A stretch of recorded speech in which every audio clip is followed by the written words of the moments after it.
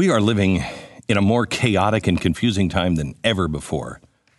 The lines between right and wrong and good and evil, men and women, are so blurred, sometimes I don't even know which way is up. It's not a new concept that things aren't black and white. We know there's always been a gray area, and there'll continue to be gray areas.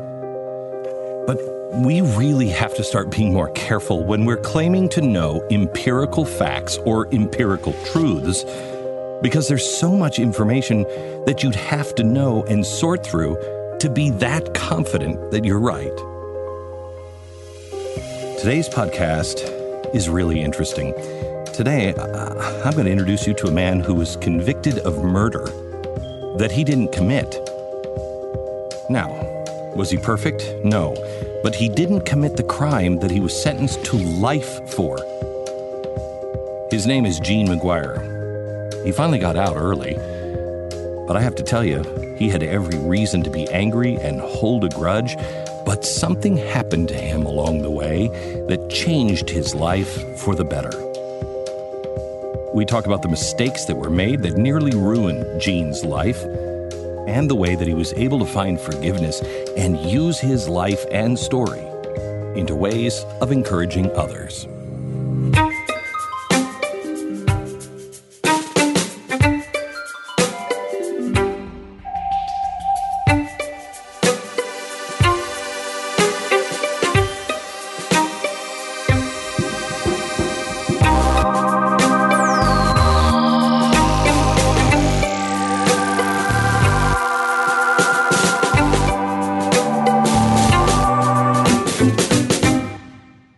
I don't remember what the occasion was, but I was having dinner with some friends, and one of them said, "Oh, you have to meet. Have you met Gene?" And I said, "No." "Oh, you have to meet him." And they told me your story, and I said, "Can you call him? Can he come to dinner?" And you came to dinner, and your story is one of it's the best, horrible, yet unbelievably positive stories I have ever heard. Wow. Tell me, Gene. 1977. How old were you? 17. Sophomore in high school. Finishing up the year. Pretty good athlete, football, track. Girlfriend? Not at the time. Mm-hmm. Went out drinking one night with an older cousin. He was 24, and went out the door against my mother's wishes, pretty much. But we sweet talked her, and about 11:30 at night, had no business being out that late. Did you know your cousin was kind of a bad guy? Dual. He had been in prison before. He had been out, but one of the things I had great respect for him was because he treated my mother so well. Okay. And since my mother went through some hard relationships, my cousin always came to the rescue. So I had a fond respect. I had a great respect for a man who treated my mother well. So he's behind the wheel of the car? A stepbrother, an older stepbrother, drove us. Okay. The three of us left the kitchen table, drinking, playing pool, playing cards. Went and shot some pool. My cousin wanted to shoot some pool, so we went to a local tavern. And 20 minutes or so into shooting pool, drinking shots, he turns and says, "I'm going to rob this place," to our surprise. And he was serious. And so... Did you know he was serious? Yeah, I think I believe I did. Okay. And the idea was, look, we were not going to do it. If you're going to do it, we'll leave. So the plan was to leave the bar in the car, drive down the street, park, let him come back, and we'll wait for you. And so you were a getaway car. Yeah. And you... So we knew you he was were going to rob accomplices. We knew he was going to rob the bar. Okay. And so he walked back up into the bar, and by the time I got out the car and I stood in a parking lot somewhat near and he didn't come out right away. And we heard some banging. We walked up to the bar, and he had murdered the owner. He had stabbed the owner to death using bottles. Oh my gosh. And he just went crazy. So we yelled to him to stop. I did. And my stepbrother and I, we hung around a little bit. He said, "Come in, help find some money." We walked in. In about 10 minutes, he found a box, found about $1,000 of cash, and took it. And my stepbrother left he left and went home. I left with my cousin, went to New York City.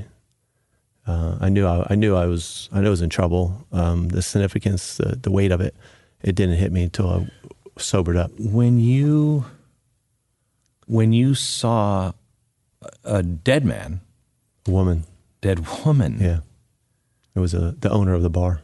What went through your head? Well, intimidated, scared, caught up in that with my cousin. And it was dark. It was behind a counter.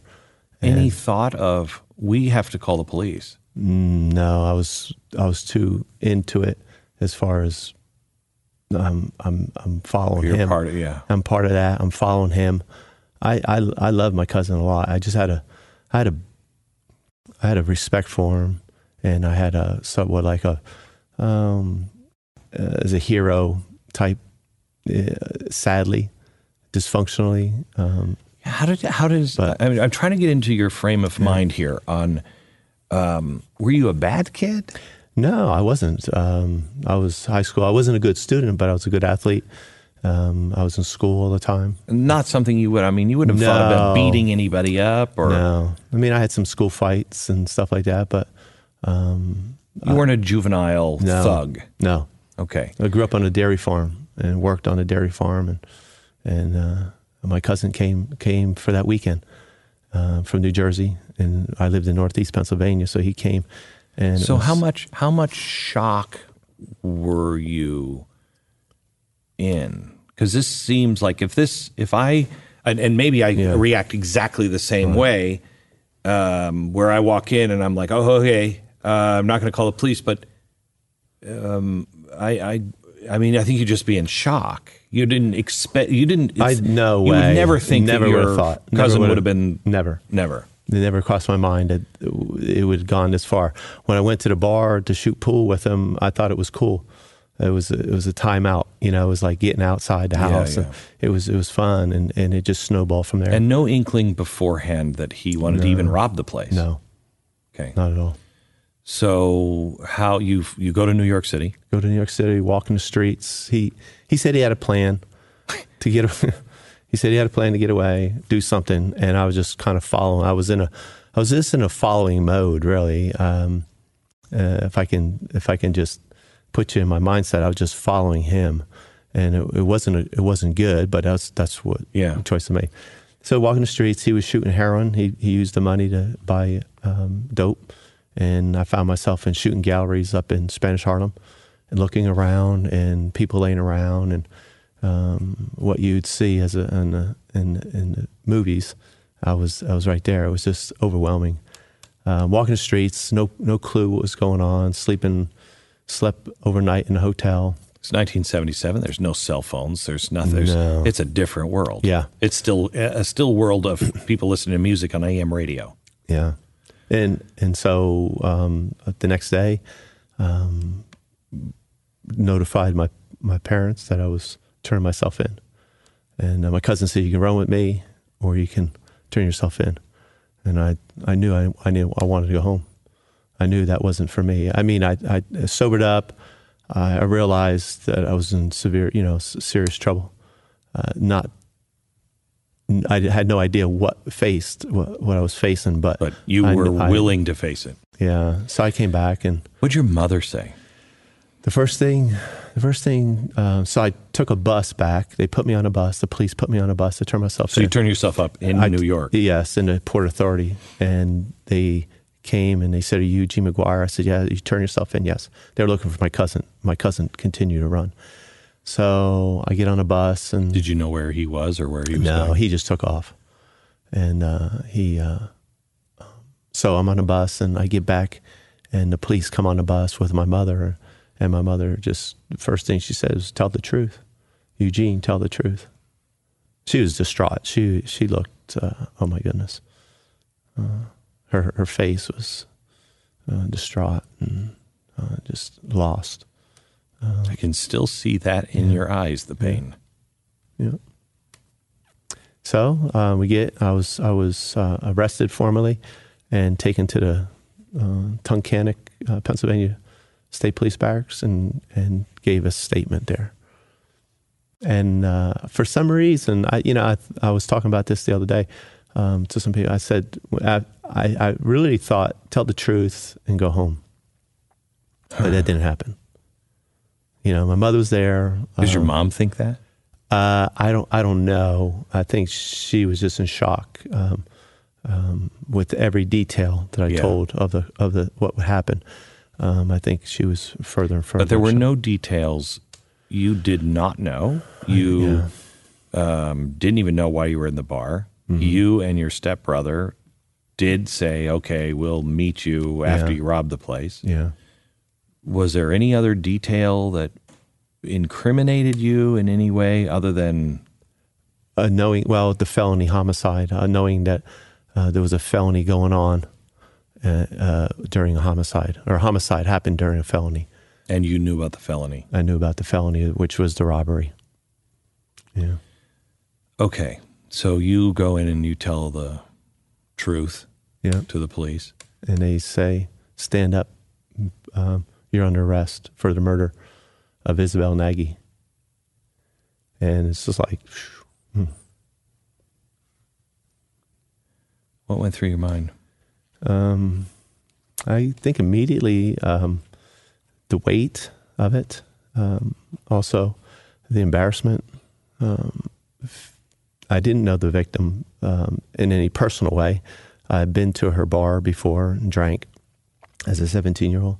I've been able to go in there. So I just superficially, just hi and bye. But my mother, the embarrassment, family, and then just trying to comprehend what every step was after they said stand up, cuff me, and started booking me and fingerprint me. Just was taking one step at a time, and knowing I wasn't going home. And I heard the police talking, state police talking about taking me to the juvenile center detention. Tell me a little bit about her first before we move on.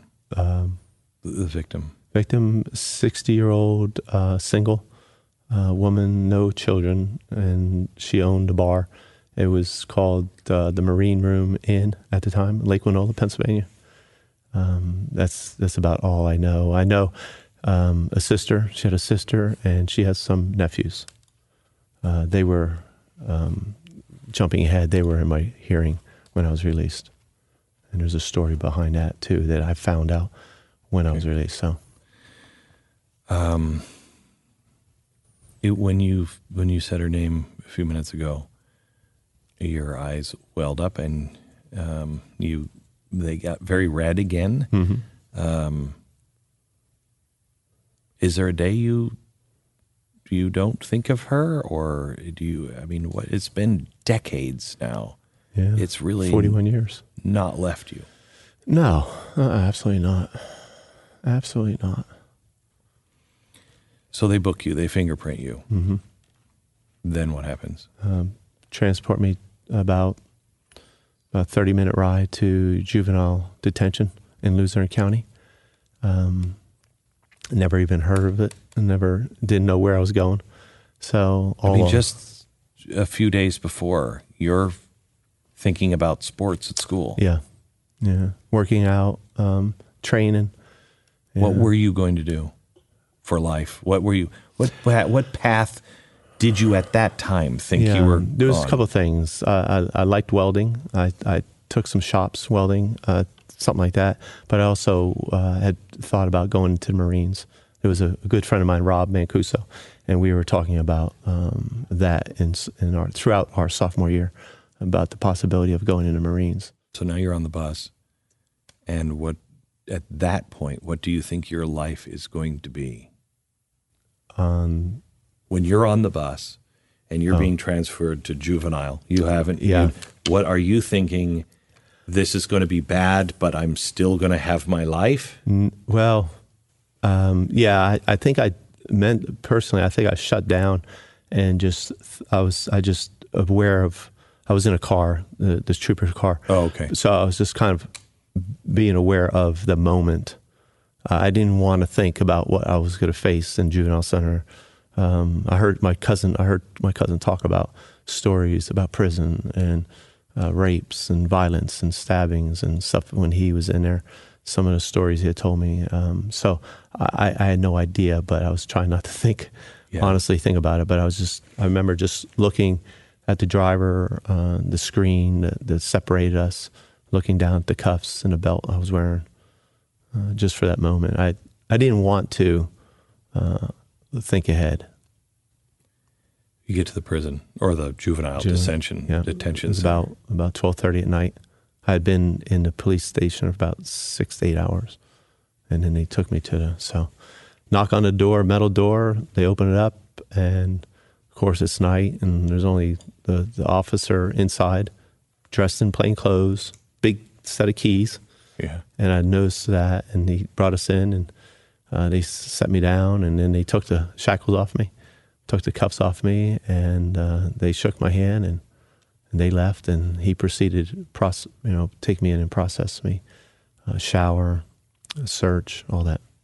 Give me some clothes, put me in a cell. How long were you living there? I spent 9 months. And that's during your trial? During, the hearing. The hearing? Yeah. Because there was no trial, There was no trial. Tell me, you have an attorney? They gave me a public defender. Because you were poor. Yeah. Right? Yeah, it was, yeah. Yeah. And what does he say? When you're first, are you thinking, I'm going to have some hope here when he comes in? Yeah, no, I really did. And he was a nice guy. He was a young guy, good-looking guy. And I remember him sympathizing somewhat with me about drinking. He says, I know what it's like to have some drinks and you get drunk and being young and, so... But then we go through the story and all that, and then I think about 4 or 5 visits with him over the period of time. Within 90 days, he gives me a recommendation to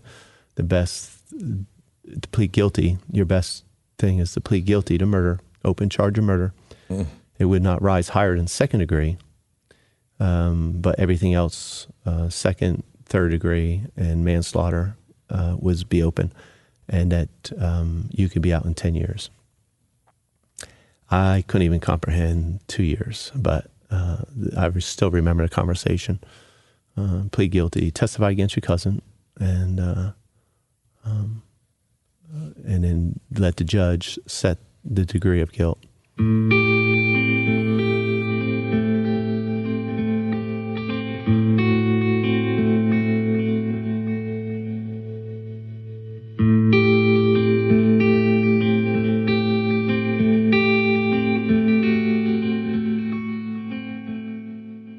What was juvenile detention like? Was it as bad as what your cousin said? No. It was only 15 cells, 15 rooms, cells, and most of the inmates were in there were for really petty stuff. Yeah, okay. But I remember when I came in, there was probably 6 to 8 guys in there, and you get up in the morning and, you make your bed and all that, and you go eat and come back, and there's not a lot to do, a little day room. Yeah.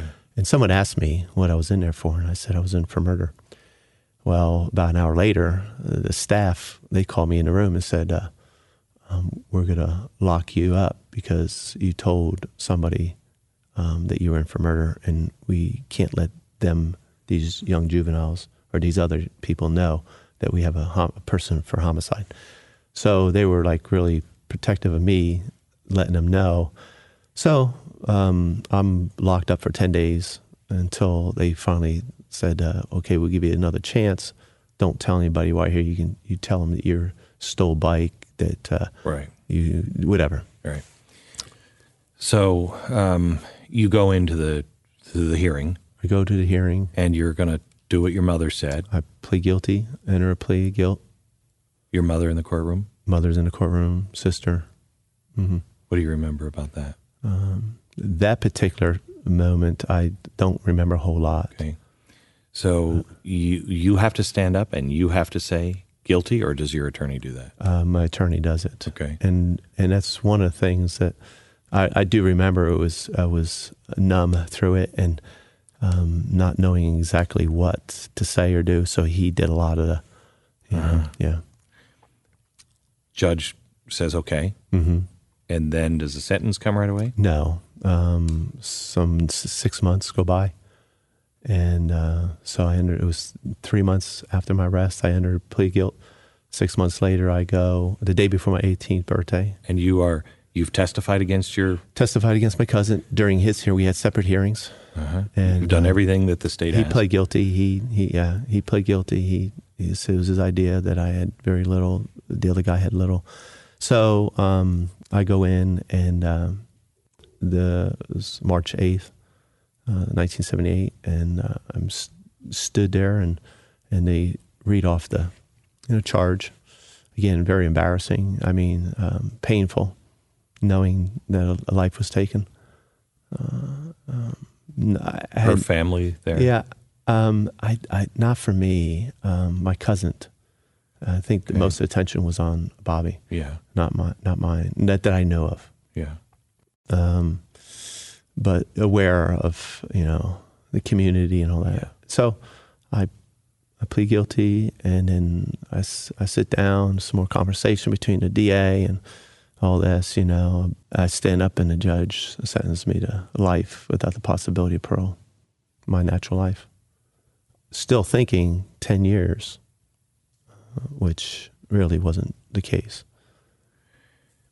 When he said life, did it set in then, or were you thinking, no, that there's going to be a way to get out? No, it didn't set in. I thought, I'm still on track. I'm going to do what I have to do, whatever it requires to come out. When did it hit you? I go to the state correctional institution the next day, the 18th birthday. I come into Camp Hill, Pennsylvania, and I remember walking in. And you're no longer a juvenile. I'm in adult prison. I'm in an adult facility, going from 15 cells to 2,600 or so. And how terrified was it? It wasn't gripping terrified, but it's scary, and you're intimidated. And so right away I put on, I'm going to put on this facade that I'm a tough guy. I'm not scared, I'm like, keep my head up, and so you go through the process. The early process is quite easy. You're under watch and guard. You're going through medical exams. You're under key a lot. Your first 30 days evaluation. So your problems come afterwards once you get in the population. But I remember meeting some guys right away. They say, "Hey, young buck, how much time you doing?" And I'm like, "Oh, I'm doing life." Or no, I said, "I'm doing 10 years." And they say, "No, you're not." I said, "You're doing life like us. You could die." I said, "No." See, you're on the list, lifers list. Then they had a list of guys doing life, and they said, "You could die in here like the rest of us. You're not getting out." And so I was like, So I started asking questions, and I got back on the phone. I went to the law clinic. The prison has a law clinic with volunteers to help out, and I started talking to them, and they said, "You have a life sentence without parole. The only way you could change that is to appeal your case. So you want to call your attorney and ask him to appeal your case." Didn't your attorney say something when he said, it'd be 10 years?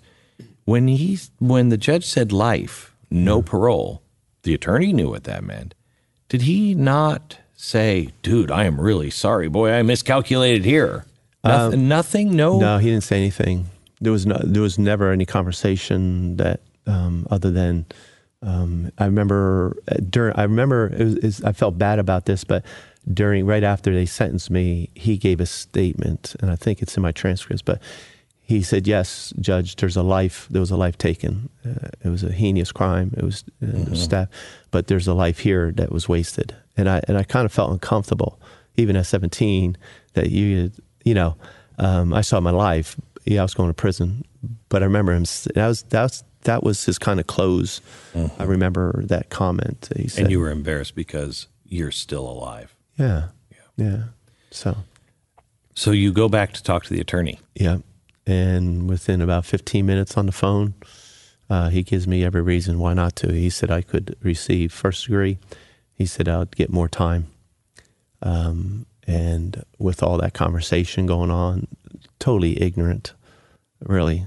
I was intimidated, and 15 minutes, I hung up the phone, and I walked out that law clinic and went back to my cell. And I just said, well, I'll do my time. In my mind, I said, I'll do my time, whatever it takes. Also, I heard that there's another avenue for life sentence inmates in Pennsylvania. It's through the commutation board, through the governor, the board of pardons, and it's a commutation process. So I set my heart on that. I began to look toward that. That's the only other avenue other than dying. And you're going to be a model prisoner there. I'm going to do what I have to do. I wanted to get a job. I wanted to get a GED. I wanted to get my high school diploma, and then also get some. I wanted to talk to somebody, try to figure out how a 17-year-old ends up doing life without parole. And so that was kind of my initial goal setting when I went into prison.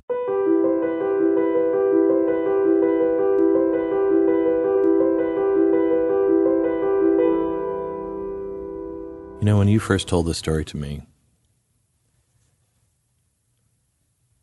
and I know this is true, that you have had, you've been forgiven. Mm-hmm. And do you? Yes. Yes. You've been forgiven, but yet you're this telling with me. Mm-hmm. I'm seeing deep wounds in you still. Well, it's painful to realize that I'm alive, and the only thing I can do is live my life serving others in that place. So you're now saying, okay, well, I'm going to hope for something else. Mm-hmm. How bad does prison become for you? Initially, the fights. I had a guy walk up to me and blow some kisses at me early on, and it turned into a big fight and resulted in going to the hole. What's that? Solitary. And kind of dealing with all that and getting out, and then being confronted with those guys again, and them shaking my hand and saying, "You're a cool white boy. You'll never have any problems with us again," because I was willing to fight. So after that, just a struggle of being isolated, in the prison system from society, school. It is the whole. What is isolation? What is solitary confinement like? You're left in a locked cell, not seeing anybody, but you're locked in a cell 23 hours a day, 24 hours a day. You're out for a shower. You're fed inside the cell. Nobody talks to you? You can yell to other inmates, but you can't really see. You don't see them. You're not face to face. Cells are back to back. But you're alone with your thoughts, your thought process. Which has to be hell. Yeah. And if you don't have a good thought process, mm-hmm. which I didn't when I first started, it's hellish. It's draining. Did you grow up religious? Catholic school early on. First, second. You didn't have a no. First, second grade. Went to church. Parents divorced, and my mother moved us away, and church. So for me, growing up was church, and then in a bar with my folks, and some change, and jukebox, and shuffleboard, and then church, and then back to the bar. So religion, faith, religion, I would say religion and life didn't add up.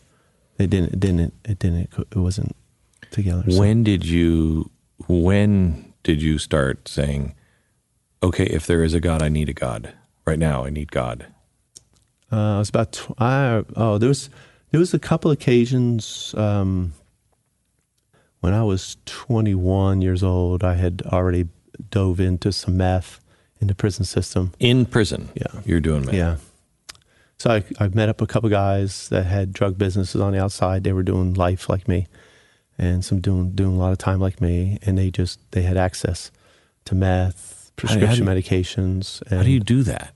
How does that, I mean... You get into the prison through visits, and work release or work guys go outside the fence and work, and you can bring it in. There was very little security at the time, as far as there weren't drug dogs, there weren't urinalysis weekly as there are now. Yeah, it was. Yeah, so in 1980. Yeah, so involved in the meth, involved in some coke, and I remember doing meth one night, and I had gotten a letter from a Christian girl, and it was like a 10-page letter front and back, and it had a lot of scripture in there. And I remember this scripture. It said, if you believe in your heart that Jesus died and you confess with your mouth, you'll be saved. And I remember reading it over and over and over and again. And I just remember getting on my knees, and it was 20, 21. And I just said, God, I'm sorry for participating in a homicide. I'm sorry for the pain of Isabel Nagy. And I remember saying her name and just asking her to forgive me, asking God to forgive me. Crying. Is this the first time that you... This is the first time that I ever even opened my mouth to say anything to Jesus, to God. I had no clue. I had a Bible. I read it. Once every 6 months I'd read it. There was a couple of verses I liked. It was poetry. Yeah. And I remember it was about 3, 4 in the morning, and I was speed. I was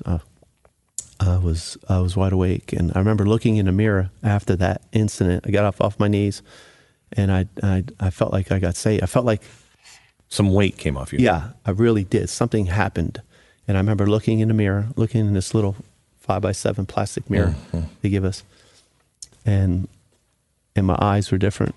My eyes weren't like little pin dots from speeding, from the meth, and I remember, man, I just got saved. So I wrote her. I said, hey, I just accepted the Lord. And I said, I feel wonderful. Well, by the morning, my buddies come and we start getting high again.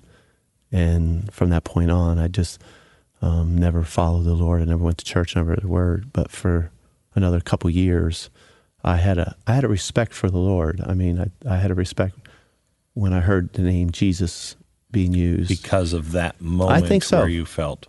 I think so. I think God did something in my heart that day. I wasn't living for Him. I was still getting high, but I remember seeing a guy with a cross upside down, and I told him, I said, turn it around, or I'll rip it off you. I said, it's wrong. I said, don't. And of course, but that was that was my attempt to evangelize. That's you being a good Christian. I'll rip it off your neck. So. And in 1986, I was 26. I had been asking some of the staff members. I had a nice job. I was an institutional mail carrier, so I was in the offices exchanging mail. And I was going in, and these couple ladies in the medical department, I liked going in there, talking to them. It was a real peaceful place. I'd go in, sit down, and we just talk. And I told him, I said, I told him I have an alcohol problem. I've been drinking. I've been making my own, which is true, but I didn't tell him I was doing meth or putting a needle in my arm and shooting meth to that point. So they said, hey, did you hear about the prison invasion program revival going on this weekend at the church? And I'm like, no. I heard that from my meth dealer. So they said, you need to go. You need to sign up and go. So I signed up, and I went on Friday night. Reluctantly, but it was intimidating because church, Yeah. So, but I went. I'm a recovering alcoholic. I haven't put a needle in my arm. Right. But you don't. There's something about feeling like I don't belong here with these people. Yeah. And so I walk in, and there was 100 men. It was very organized. There was 100 men from the outside community had come into the prison. They spent all day Friday morning walking around. They had the tethers and the wristbands, and they would just share something with you about the gospel, invite you over to the night service. And so that happened for me. Monday, there was a guy walking around saying, hey, I was an alcoholic, and Jesus changed my heart. Hey, I was an alcoholic. Jesus changed my heart. I don't drink no more. And he seemed to follow me around the institution. I was on the cell block. He was there. I went to the yard to work out. He was there. And intentionally? Yeah. So he was hunting me down. Yeah. So I went Friday night. I walked into the chapel, and there was music going on. They had teen challenge testimonies. They had worship, and they had a gauntlet of men in line, and they were all shaking your hand, telling you God loves you, we love you, we're glad you're here. You go from a world that has got to be pretty hard, where your Christian act is, I'll rip that off your neck. Yeah. You're shooting up drugs, into that world. Did it feel real to you? Did it feel genuine? Because a jaded person would walk in and go, "Oh, you, please." Yeah. No, it felt real. I didn't know anybody there. I didn't know any of the inmates that were there. And it was that type of, that wasn't my crew. That wasn't my crowd. Yeah. And I was really a fish out of water. And I went in there, but men like yourself and like everybody else, they were just shaking my hand and welcome me. So I walked in and I went and found a seat, and the music continued to sing, people worshiping, and then they sat down and I remember the pastor got up, and all I remember of that night, the pastor, he got up and he said, "Jesus died for your sins and rose again, and he loves you," something like that, basically. And everybody claps and roars, and he said, "Real men make commitments. Real men make commitments." And I sat there and I was like, man, why is he looking right at me? Why is he and I was kind of like leaning behind the head, but as he spoke and he shared, I felt like, man, he's talking to me. I left that night without making the commitment. I went back. I struggled that night sleeping. I knew I wasn't right. Yeah. I wasn't right, and I wasn't where I was supposed to be. I went back Saturday night. Again, Saturday morning, men were catching me on the walkway in the yard. "Hey, do you know Jesus?" No. Yeah.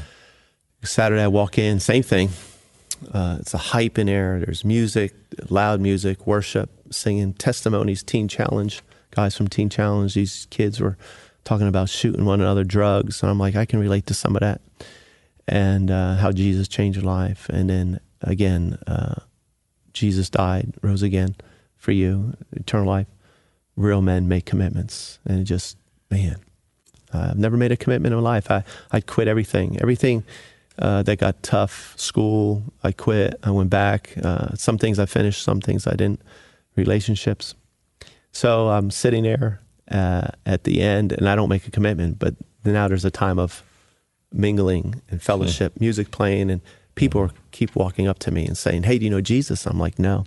They're like, "Have you made a commitment tonight?" And I'm like, "No." So in a room of about 300 men, I was bouncing my eyes around. So if I saw you looking at me, I would look away. Down, yeah. Don't come over here and ask me that. Right. I hear someone behind me. "How you doing tonight?" And I turn around, and there's this guy from the outside, and he says, "Have you made a commitment?" I was like, I can't get away from it. I said, "No, but I know some Christians." And he said, "Okay." He said, "Wait right here." So he turns like 30 seconds and gives me his card. His name is Larry Titus. He said, "Hey, my name's Larry Titus, and if you need anything, give me a call." And I was like, he said, "Yeah, you need some shoes, you need a Bible, you need some money, just give me a call." And I'm like, "Can I ask you a question?" He said, "Yeah." I said, "Are you a Christian?" He said, "Yeah, I'm a Christian." And I said, "Well, how long you've known Jesus?" He said, "Since I was 4 years old." And I said, "You known Jesus since you were 4? He said, "Yeah, I knew God called me to be a missionary at 5. Wow. And I was like, it made me not in condemnation, but I knew I was a big zero. I wasn't where I was supposed to be. And so he left, I left. When you asked him that, was it, when you said, "Are you a Christian?" was it because here's this stranger who just gave me a card and said, "Hey, I'll buy stuff for you if you need it"? Buy shoes? Yeah, I was like, "Are you a Christian?" I didn't know what else to say. Huh. And he said, "You need a book, you need some shoes, you need some clothes," and I really don't even know where that question came from. So you are feeling like all of us feel when you meet somebody who's really, seems to be all put together. Yeah. And you're like, what have I done with my life? Right. And I'm thinking this guy, and the truth is, there was the preceding months, I had been walking the prison yard looking up. I still remember looking up in the sky and wondering if this is like one of those globes that you shake in the snow. And I said, is there a God? And I would say, is there a real God? Is there someone that really cares about us? Is someone overseeing us? And I just had that recurring thought whenever I'd walk the prison yard by myself. I'd get by myself, but you were not like reading the scriptures and doing all the stereotypical Christian movie things. No, not at all. Yeah. Not at all. I was getting high right up pretty much to the time, so he leaves, I leave, and I go back, and I can't sleep. I'm waking up every hour, and I'm sitting on the edge of my bed. And I'm like, man, I want to be a Christian. I want to be a Christian, but I don't know how, and I don't know if I can. In that sense, can I really live the life? Why did you want to be a Christian? What did that mean to you? A better life is the best I can say. Right. I saw a couple guys, my friend Warner, in my book, we call him Big Moses, his nickname. Liquid Love. This guy was big, gentle giant, but I liked what I saw. Larry, in just a few moments of time, this loving individual, confident. I wanted to be. I had some other friends that wrote me and witnessed to me. I remember an old girlfriend from high school wrote me when I was in the juvenile center, and she let me know she was a Christian. And I remember, I only dated for short, but I remember her being a good person. So I remember when I first started going to church, and I was looking for something. I'm alcoholic. I'm really struggling to stay sober. And I go to church, and there's these people there that, this is why I asked you about if it felt foreign, because with me, I hated myself. I mean, I'm an alcoholic. I hated myself. And I projected that as I hate people. No, I didn't actually hate people. I hated me. And these people who were Christians were also very nice to me. Mm-hmm. And all I could think of, give me 10 minutes and you'll hate me. Because I'm a very hateable person. And then after being with the community for a while, for about 6 months, because they were doing the same thing. Have you made a commitment? I'm like, shut up. And after a while of being with them, I remember this one guy who I've talked about before. I used to call him the Amazing Mr. Plastic Man because I thought he was fake. Yeah. He was so happy all the time. And I could not get my arms around that.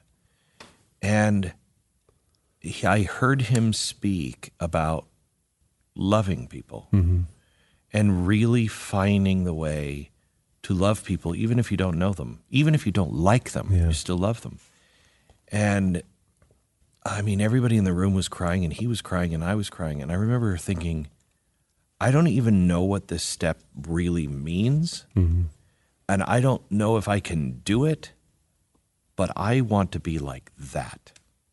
No amount of talking, no amount of missionary work of, hey, do this. It has to, I think at least, it comes from being that example that somebody who's so desperately troubled just says, I want to be happy like you. Yeah. I remember with Warner, he was my next door neighbor. And while I was in there smoking and getting high and all that, he was living next door. And in another cell. Next cell. And I remember we were in there, we were smoking some hash, and there was about 4 or 5 of us. And I remember we had the sheet pulled across my bars, and we were in there smoking. And we get done and put everything away and pull the sheet across, and we step out. And when I stepped out the cell, he was standing there on the other side of the tier looking at me. And it was like my high was gone. Powerful. And I was like, I need to be like that. What I'm doing. Looking at you like, what are you doing? Yeah, like, what are you doing, Gene? And I knew I was wrong. That's all I can say. I knew I was wrong. I wasn't living the life I should be living. And I looked at Warner and I said, that guy right there. that somebody looked. And so like you, I saw somebody. He was joyful. He had hard times. He would sing. He was joyful. He was down to earth. We worked out, lift weights, played football together. Yeah. It's not the people. That's why I called him the Amazing Mr. Plastic Man for a long time, because I saw him as a guy who was perfect, trying to be perfect and everything else. But it took time for me to see, no, he has struggles. Yeah. He has pain. He has difficulties in his life. But somehow or another, it doesn't beat him. You know? It doesn't define him. Yeah, it's not who he is. Yeah. So you make the commitment? Not that night, Sunday morning. In short, I go back Sunday morning, last service. You feel it coming though. Oh yeah, I felt like a rubber band, stretched, and I sat the last pew.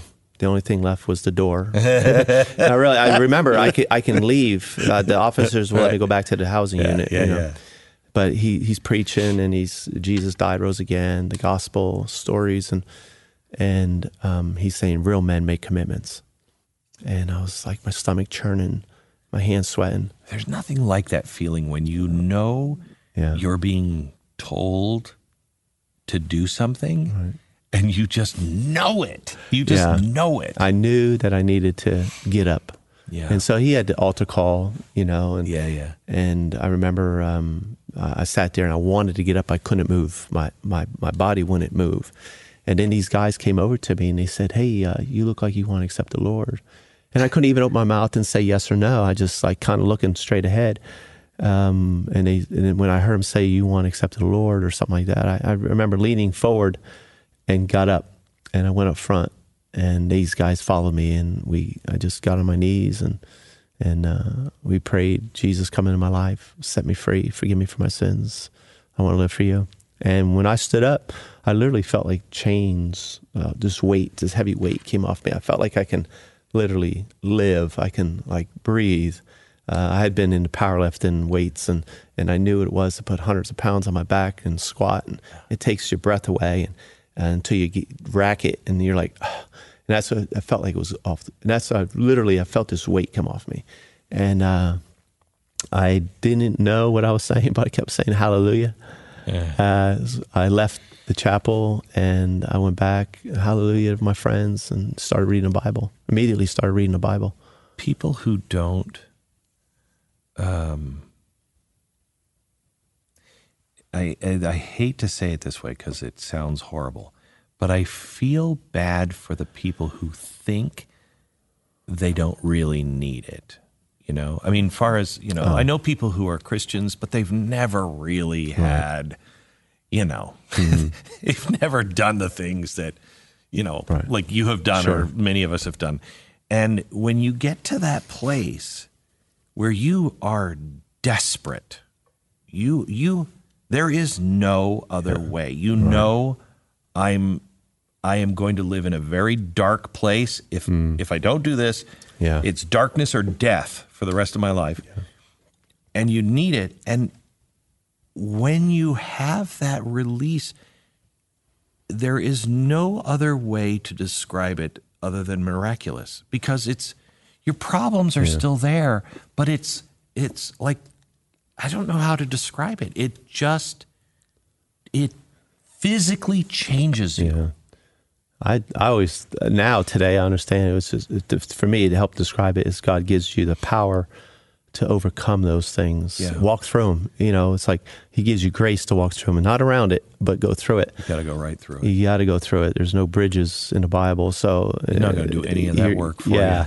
And so he gives you grace, and I've realized that he gave me a portion of grace. What does that mean? He gave me power through the Holy Spirit that now dwelt in me through Christ. When I accepted Christ, I accepted the Godhead. I accepted the Lord God Almighty in my life, and he's living in me, and I'm walking and I'm alive. I was dead. Yeah. My understanding, I was dead in sins and trespasses, and now I'm made alive in Christ. So I go back and I was reading the Bible. I'm reading the Bible. I'm looking at my walls. I'm reading the Bible. I'm looking up, and I had pornography on my walls. I had like some pictures, centerfolds. Yeah. I remember getting up, tearing them down, flushing them, and reading some more. And then I said, I have another picture of a girl sent me a picture of her in some lingerie. So I get through my photo album, I get that, I rip it up, and I just had this overwhelming sense to want to be clean. Yeah. Got rid of anything. I had some drugs, got rid of that. I just wanted to be clean, and I just felt this peace. And the other thing was that I started apologizing immediately, to people around the cell block.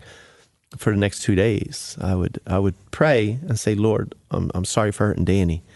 And he said, yeah, but I'm not Danny. Go talk to Danny. And I was like, oh.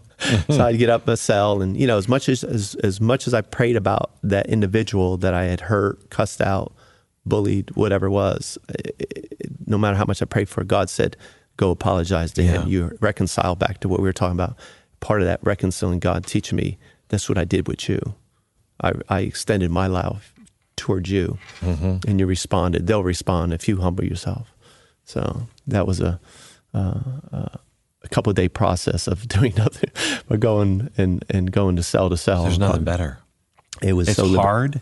It was very hard. But there's nothing better. It was very hard because I remember as a kid, I stayed out one night pretty late, and I got home, and my mother was real mad, and she tried to hit me.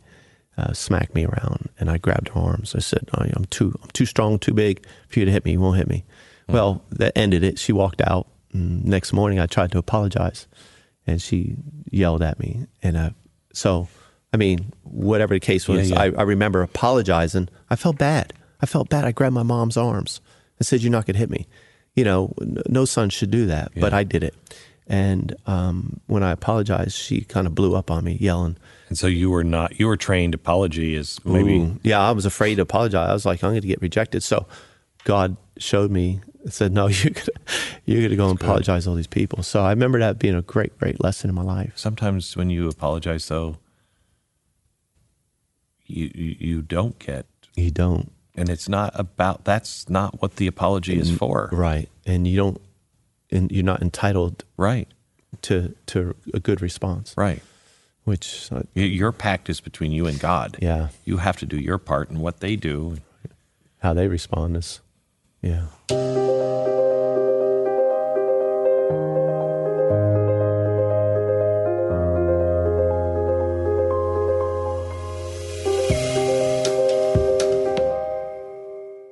You're 27? 26. 26 at the time. Year? 86, December. It was December. Ronald 86. Reagan is still in office. Okay. You went in with Jimmy Carter in office. 77. 77. Yeah. Are you watching television? How disconnected from the outside world are you? Just very. I wasn't a news person. I wasn't involved in it. But you were watching culturally. Culturally, you get some. There, you could have a TV, just basic channels, and so there were only 3 networks at that time. Yeah, and so you're not ignorant of what's going on. Yeah. Okay.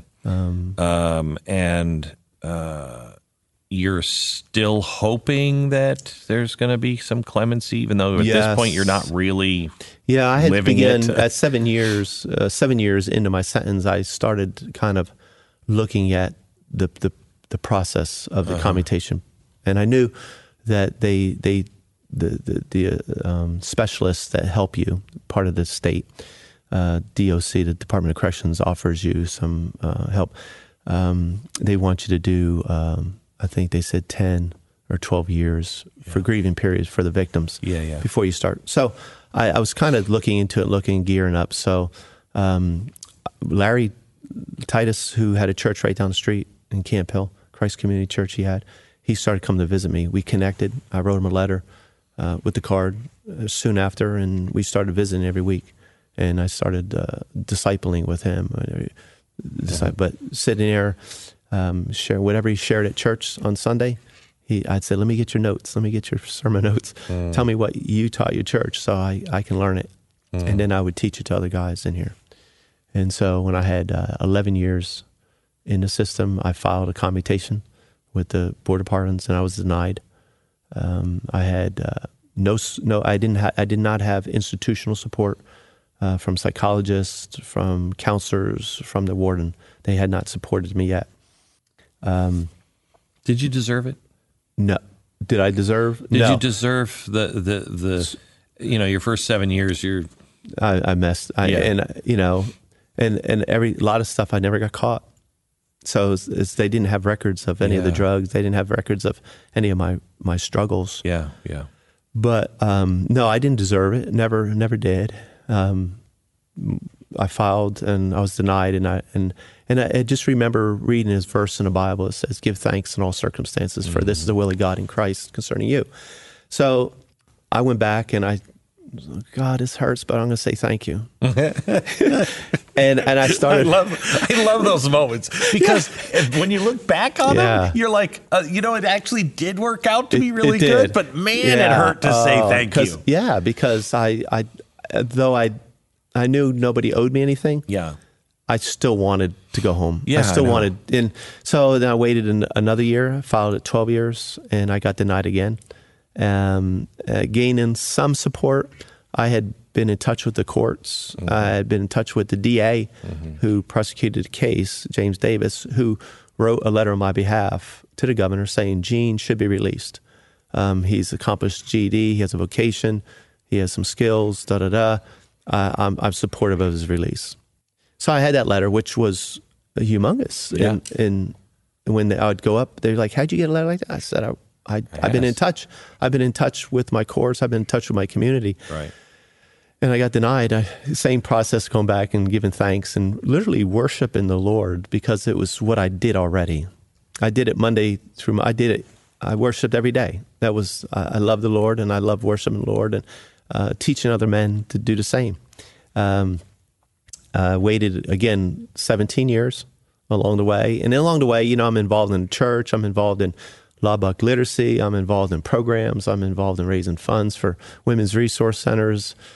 Become the president of the Lifers Association, chairman. What is the Lifers Association? Well, just because it's a nonprofit organization within each institution, there's 26 institutions.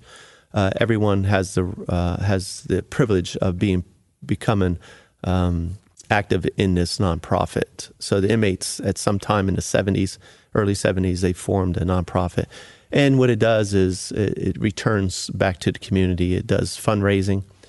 Inmates are paid anywhere from 10 cents to 42 cents an hour. Wow. And so they have some money, and so we could work with outside vendors like donuts and hoagies and say, "Hey, we'll sell your hoagies in here, and then some of the proceeds we'll raise it up and give it to like Big Brothers Big Sisters and organizations local." Yeah. So that's it's an organization, self-help, giving back to community. You're now 17 years, and you've got another 20. You don't know this, but you have another 20 ahead of you. Almost, yeah. Another, right? Yeah, 17, 18. At what point do you become a pastor in prison? By not by title, but by heart. Okay. Yeah. All right. Yeah. And what does that mean? I've always, ever since I got saved, I think I always had a shepherd's heart. I was always protective of the guys. I was always wanting to see others get saved. I want to see others learn and how to walk the Christian faith, walk it out in shoe leather, no matter whether you're in prison or not. And so I just had a feeding my friends with the Word of God and the love of God. And that was just a daily activity that I did. They, in every prison movie you've ever seen, someone's like, "I'm innocent," or "I don't deserve to be here." Yeah. And the line is always, that's what everybody says. Sure. How many people in the prison system do you think are there wrongly? Are there... I could never even put a finger on the percentage, but I can, right on top of my head, I know 3 guys that were my friends for a period of time that did not do it, and they were exonerated. They were exonerated. They were totally exonerated. There wasn't even DNA exonerated them. And after one was a lifer after 17 years, and another was both homicides. and another was after 4 or 5 years. So you were at least there. Yeah. Okay. Yes. But these guys weren't. They weren't even there. They weren't even had no knowledge at all, and they were.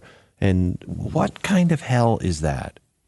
I remember sitting down with this guy Bill Kelly, and he kept saying, "I didn't do it, Gene. I did not do it. I did not." He had some mental health issues, very light. I don't know how to explain it, but he was like taking lithium and stuff like that. But active, smart kid, all that. But he said I didn't do it. So he actually showed me his transcripts, and I said, "Well, let me see your transcripts." So and in it, the police, with his alibi, he said, "Call Sheriff so and so." I was playing. I was bowling with him and his wife that night.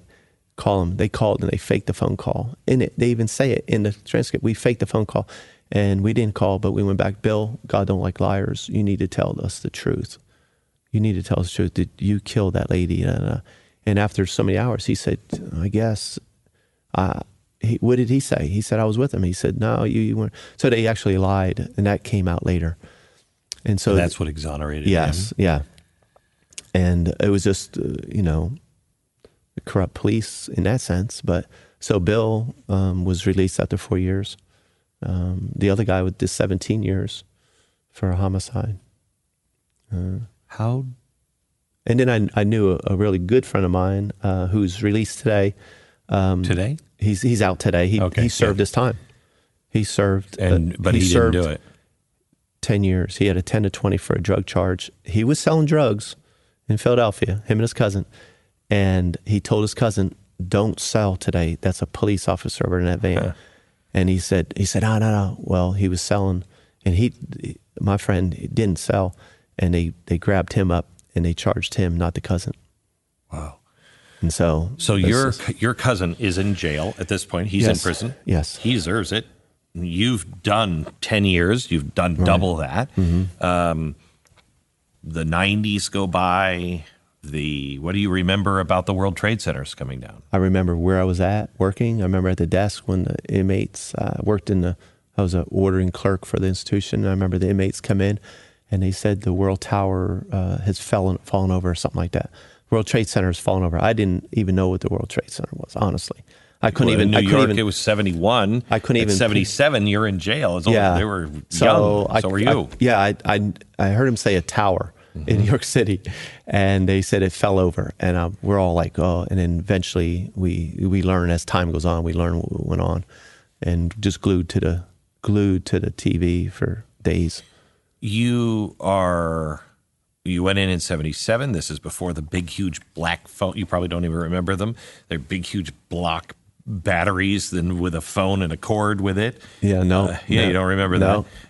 The flip phones, you don't remember those. Afterwards. Technology is growing. Internet starts. You don't have any. No clue of that. No access to it either in the prison. When you go in, you're 2 years, I think, after disco and Saturday Night Fever. Yeah. So when you go in, that's what's in style. Mm-hmm. Bell bottoms and yeah. Yeah. Take me to the year now that you are going to get out. Okay. It's 37 years later. 34 years? 9 months, 15 days. Wow. Yeah. But who's counting? Yeah. Yeah. I was. No, I wasn't. I had no idea. Yeah. 2012. It was April 3rd. And I remember the conversations about cell phones while I was still in men talking about cell phones and doing homework for their kids on the cell phone and internet. And I was like, what?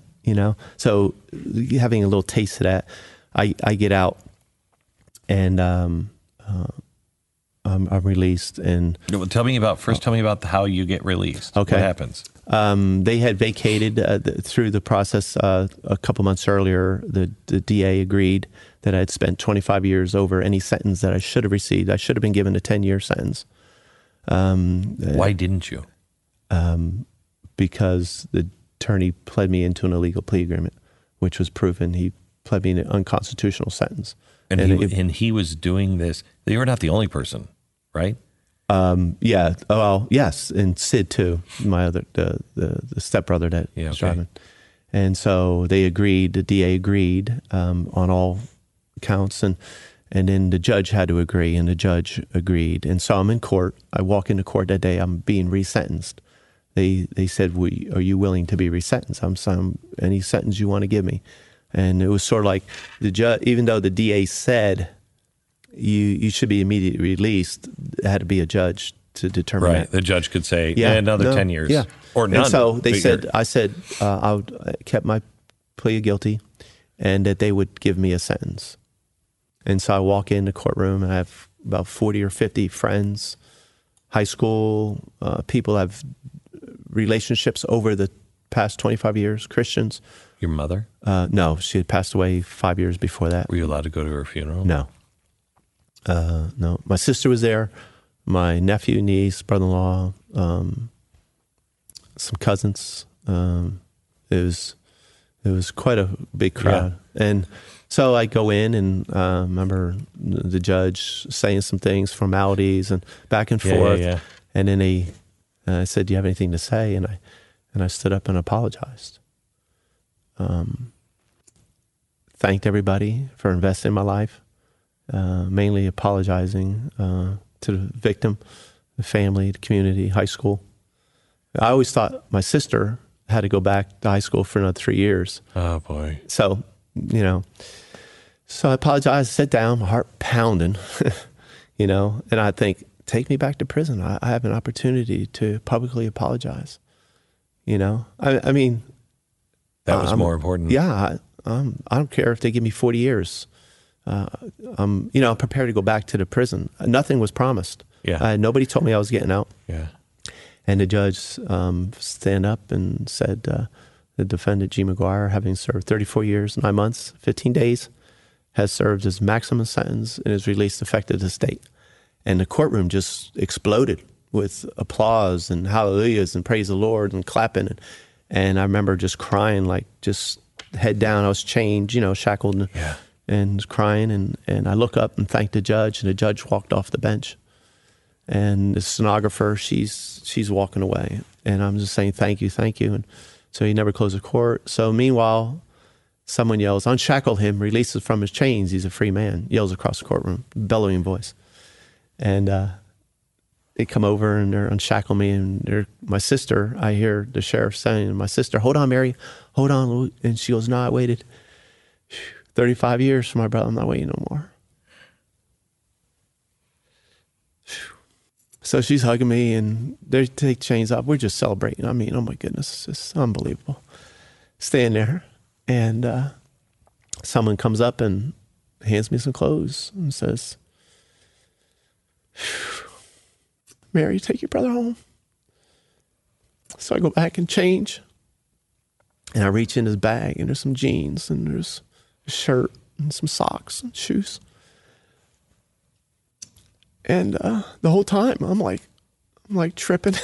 I'm like, it's surreal, Is this really happened? Is someone gonna, stop? And so I change, and I reach in. There's a bottle of cologne, Dolce and Gabbana, light blue men's cologne, and I spray it. I'm like, oh, I'm spraying myself. And the sheriff said, Gene, stop. That's enough.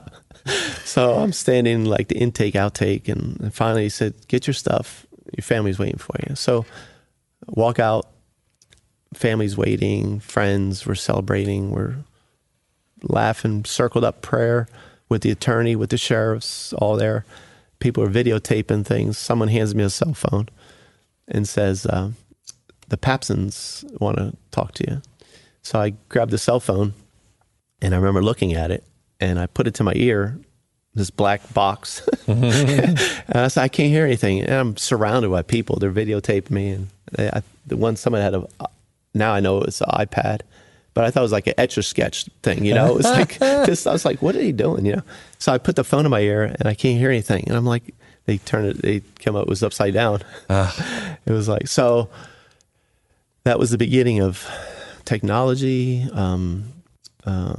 We left there, went to a restaurant, we ate. I remember getting in my brother's truck, And I thought, this is plush. It was like, I've never sat in anything so comfortable in all my life. The last time you were in a car. Yeah, 77. Well, I went to a couple doctor trips. Yeah. But basically a sheriff's car. Yeah. So we go eat, and we're sitting there, we're eating, and there was about 20 of us at the restaurant. And I'm eating, and I'm like, man, this fork is so heavy. I mean, it's really, I'm looking at it, it's heavy. And I'm like, man, and I look down, and I just realized I've been eating with plasticware all these years, and not metal, silverware. And I look down, there's a steak knife. I'm like, seriously, I'm like, oh yeah, I don't know if that should be sitting there as a weapon. But they're the things that I'm not familiar with, but there was a lot of that my first few years of getting adjusted and getting used to freedom, getting used to choices. My choice for food was always made for me. I went shopping one morning. I got an apartment, and I had to go get some food. And I remember standing in the aisle, and I'm looking down this aisle of cereal. Kroger's. I mean, I was like, so I texted a friend of mine in Pennsylvania. I said, took a picture with my little flip phone they gave me. My nephew provided it for me for a little bit, and I said, so many choices, and I said, welcome to freedom, Wow. So there was a lot of that, some funny stuff, some embarrassing, but most of it was all good. Transition. What did you see in the difference of people? Had culture? Was that a culture shock? I left Pennsylvania 3 weeks later. I spent 3 weeks with my sister and some friends. They took me shopping, and I knew I was coming to Dallas because Larry Titus had relocated ministry to Dallas. And he's the guy who gave you the card originally. And he spent 25 years visiting me. Never missed a birthday, never missed Christmas, always in the prison, visiting him and his family. And so I come down here. Most my memory is guys that get out, they go to halfway houses in the inner city. And when they come back, oh, they didn't give me a chance. Oh, there's drugs everywhere. Oh, it's a mess. I don't know, I get out. I come to Colleyville, Texas. Not really a halfway house kind of place.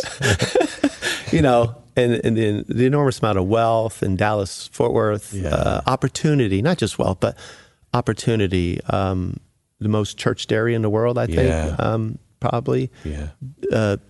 Loving, accepting people. I had no problems. It's not a Jean Valjean yellow ticket of leave.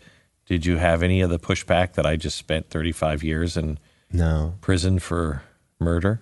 No, nothing. I mean, people were very open-armed, open-handed. What did people, when you tell people that who don't necessarily know you or don't, you're just meeting them out on the street, and that comes up.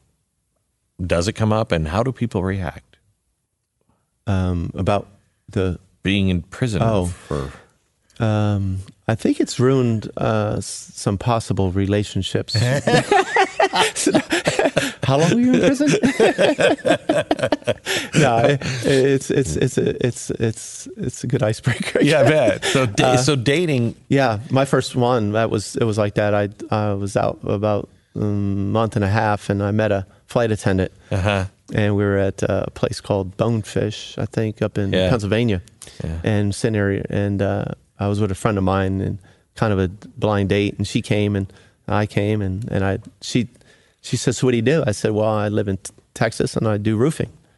I started a roofing job, and she goes, what'd you do before? I said, I was away.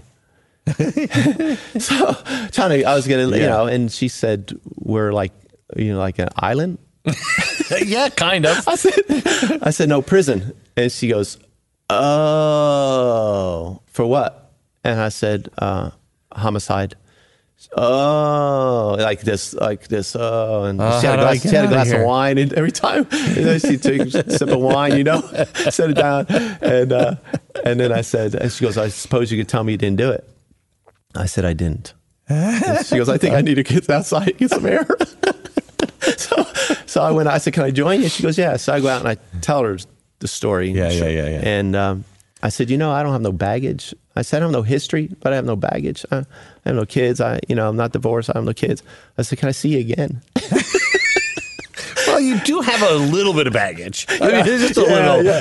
So she goes, yeah, I'd like you to. So she invited me over and she cooked dinner for me. So that was kind of, but I think even with the homicide, painful, but the redemption, the forgiveness factor in there, and people. What I did notice when I came to Dallas, Texas, when I got out, period. But I'm here. There's a lot of people who've never been in prison, never been addicted, but yet they're in prison to anger.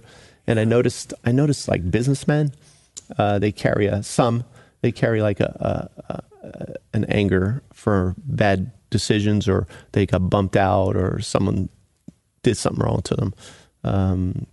Women are hurt by husbands who divorce them. I sense that and you feel that. And I think when I start sharing my story and I tell them that I was able to forgive and I was able to be forgiven, they respond to that. And they said, well, if you can do 35 years in prison and not come out angry, why can't I forgive my husband, my wife, my business partner? Why can't I forgive whoever? And I noticed that a lot, and that was kind of surprising because in the prison, I lived the Christian life. There was a lot of guys that do live the life. They're genuine, they're authentic, and I just thought that's typical of everybody, but it may not be. Yeah. I personally think hell is not being able to accept the forgiveness for yourself. You can, you're standing there and, if you've tried and you've, asked for forgiveness for all the things that you have done, that stuff's going to come relatively easy if you're sincere. It's so hard to forgive yourself, when you said businessmen, I think there's people who have made mistakes in their own life. That's why I was an alcoholic. You make mistakes in your life, and then they just start compounding on each other, and you just feel like you can't get out. And so many people are walking around, and they can forgive others, but they can't forgive themselves. Do you agree with that, or do you see that? I do, yeah. I think it's because they don't know the forgiveness of the Lord. And that's the only thing I can related to. If you knew that God forgave you, then to not forgive yourself is a pride issue. Yeah, it's like, who are you if he can do it? Yeah. And he knows all of it. Yeah. And I remember that was for me, when on the cell floor asking Miss Nagy to forgive me, whether she could have understood that or heard it, but I did, and I knew I had to do that. And then get up and forgive myself and not live in this guilt-ridden, and never forget it, never let it go for a moment. But the guilt and the shame, I can tell the story, I can share that, even though it's painful. You now are pastor at a big restaurant chain here in Dallas, and I love the people that you work for. The Vineyards are just remarkable people. And I remember, I'll never forget when he first said to me, Paul said, oh, you got to meet our pastor. He was in prison for life for murder. And I was like, oh, okay, sure. But you are one of the happiest guys I have come across. Wow. I mean, you are just a happy guy. Mm. Who would you be without that night in the bar? If you would have listened to your mother, who do you think you would have been? Would you be the same man you are today? Oh, absolutely not. And it's obviously you can't change the past, but I mean, I've thought about it, and I know that I've probably been dead, or I would have been alcoholic. And committed suicide. A brother committed suicide. A nephew committed alcohol. My father died at 20. When I was 20, he was 51. Alcohol, cirrhosis of the liver, and it was steeped in my mother too until she became a Christian and stopped, and so she lived to be 77. So I think by seeing it, I would have entered into. That's my thinking. It's for me very possible. Suicides. My mother committed suicide. My brother committed suicide. Alcoholism is like a pack of wild elephants, and you can get to the point where you feel like that's who I'm supposed to be. I mean, I come from that, and that's what's going to happen to me, and that's a big lie.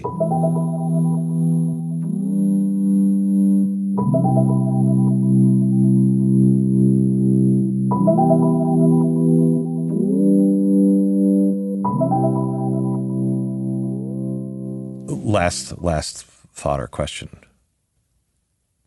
And this is really hard to ask because it sounds weird, but maybe only an alcoholic and somebody like you can understand. Do you thank the Lord in any way for not what happened that night, but for that night? Can you get to a place to where you're thankful that you went through all of that? Yes, I had to. Yeah, because I'm not one that will say that God ordains evil, because he doesn't, but he's sovereign enough to use it. And it's choices I made, my cousin made.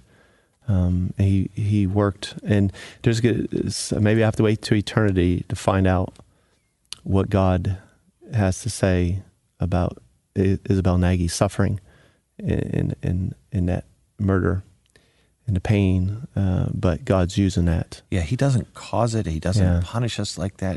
That's not him. He is the best at making lemonade out of the strongest lemons. I like to say God doesn't waste a moment. He doesn't. And I really believe he doesn't waste a failure. No. We have to deal with, but God's like, okay, you blew it. Okay. I'm not changing my plan for you. I don't have to rewrite the script because, Gene, you decided to disobey your mother, and you decided to join in with a cousin, and you decided to follow a bad character, and you made decisions and choices that night that he's not rewriting it. He's able to use it all. What's next in the next half of your life? A second book. I'd love to get busy on that, because the people who've read the first book, they're always asking about the second, because the first book ends the day I get out. I bought a house, townhouse out in Fort Worth. Why is there so much emotion behind that? Oh, because it's answered prayer. It was in prison. I remember praying for a car, a wife, and a house. And I was able to buy a car.